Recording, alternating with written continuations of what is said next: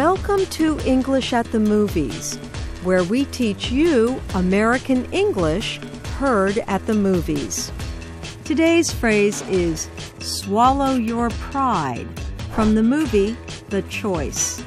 The movie is a love story about a man, Travis, and a woman, Gabby. They fall in love, but try to ignore it. Watch for the phrase, swallow your pride.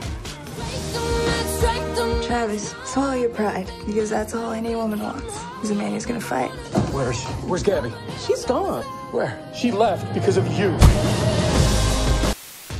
Do you know what that means? Swallow your pride? Drink something or put your pride aside. Listen again. Check your answer.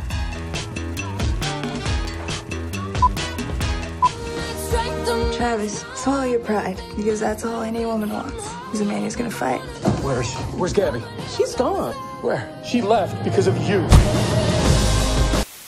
Swallow your pride means to put your pride aside. Pride is the feeling of self-satisfaction.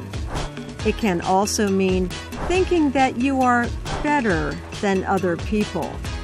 When she says, swallow your pride, she means he needs to make a wrong right. And that is English at the Movies. I'm Ann Ball. I think this is the beginning of a beautiful friendship.